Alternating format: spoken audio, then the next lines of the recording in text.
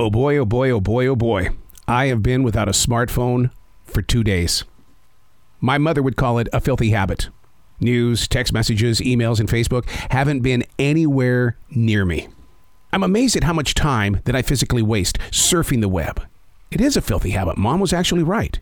In its place, I've shared nice conversations with my wife. We've located space to shop the local market so that we can make dinner together in our own kitchen.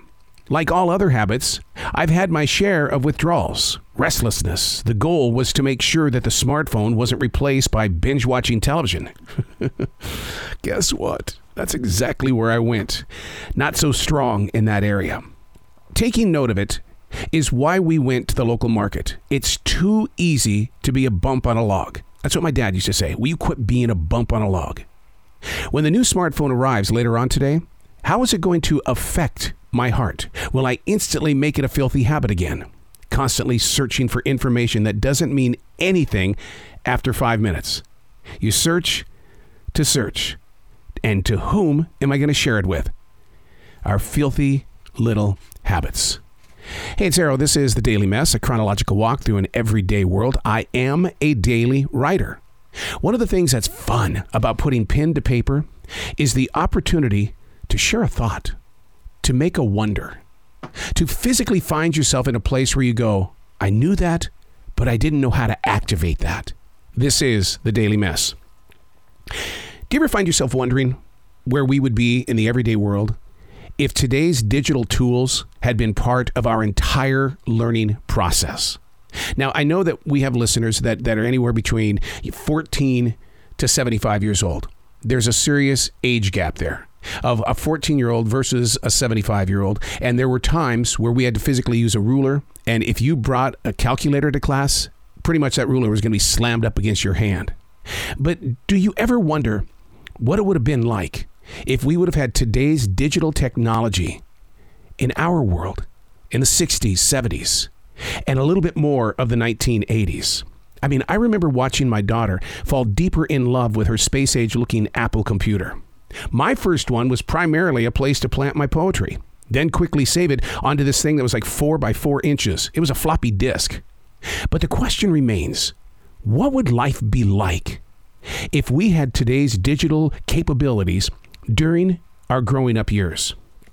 I bring this up only to wonder if Generation Alpha, that's those who have been born from 2010 forward, I often wonder if Generation Alpha knows how powerful the world really is. Or is it just another day?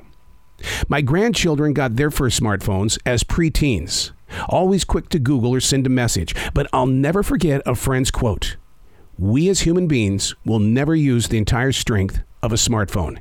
It's so big and powerful beneath that surface that it's very sad to him to see us only text messaging, playing games, and watching YouTube. Where would we be if we would have had the digital technology back in the 50s, 60s, 70s, and most of the 80s? Because it started to happen in the 1990s. Even the control rooms of the radio station, we had this thing in there called a computer, and that we didn't need a USA Today or a local newspaper anymore. We could just go onto this computer, this thing called the internet. It was fun being a part of that evolution. Because once you got beyond this thing called AOL, where you're sending out messages to each other, it's like, how is this even possible? And then you could pay your bills. Living through that, and it's all documented in my daily writing. Going through those stages. And I challenge you in that moment to go back in your own personal life and document the stages of change. Because we were there before digital technology truly took over. I mean, the computer was always there. It just wasn't in the hands of everyday people. We didn't have the room for it inside the house. But what was it like for you to move through that generation? I've gone from albums to 8-tracks, cassettes. We went from the cassette to the CD, and now digital streaming. The evolution of the digital age. How has it affected you? And has it done so in a way that maybe you'd like to go back, but could you handle not having digital technology? You know, going back to 3 networks on a TV channel that you had to stand up, walk across the room, and change the channel. Could you go back? I don't think so. I don't think mentally and physically we would be prepared to have to do something like that. It would destroy us. I'm Arrow, and that's the Daily Mess.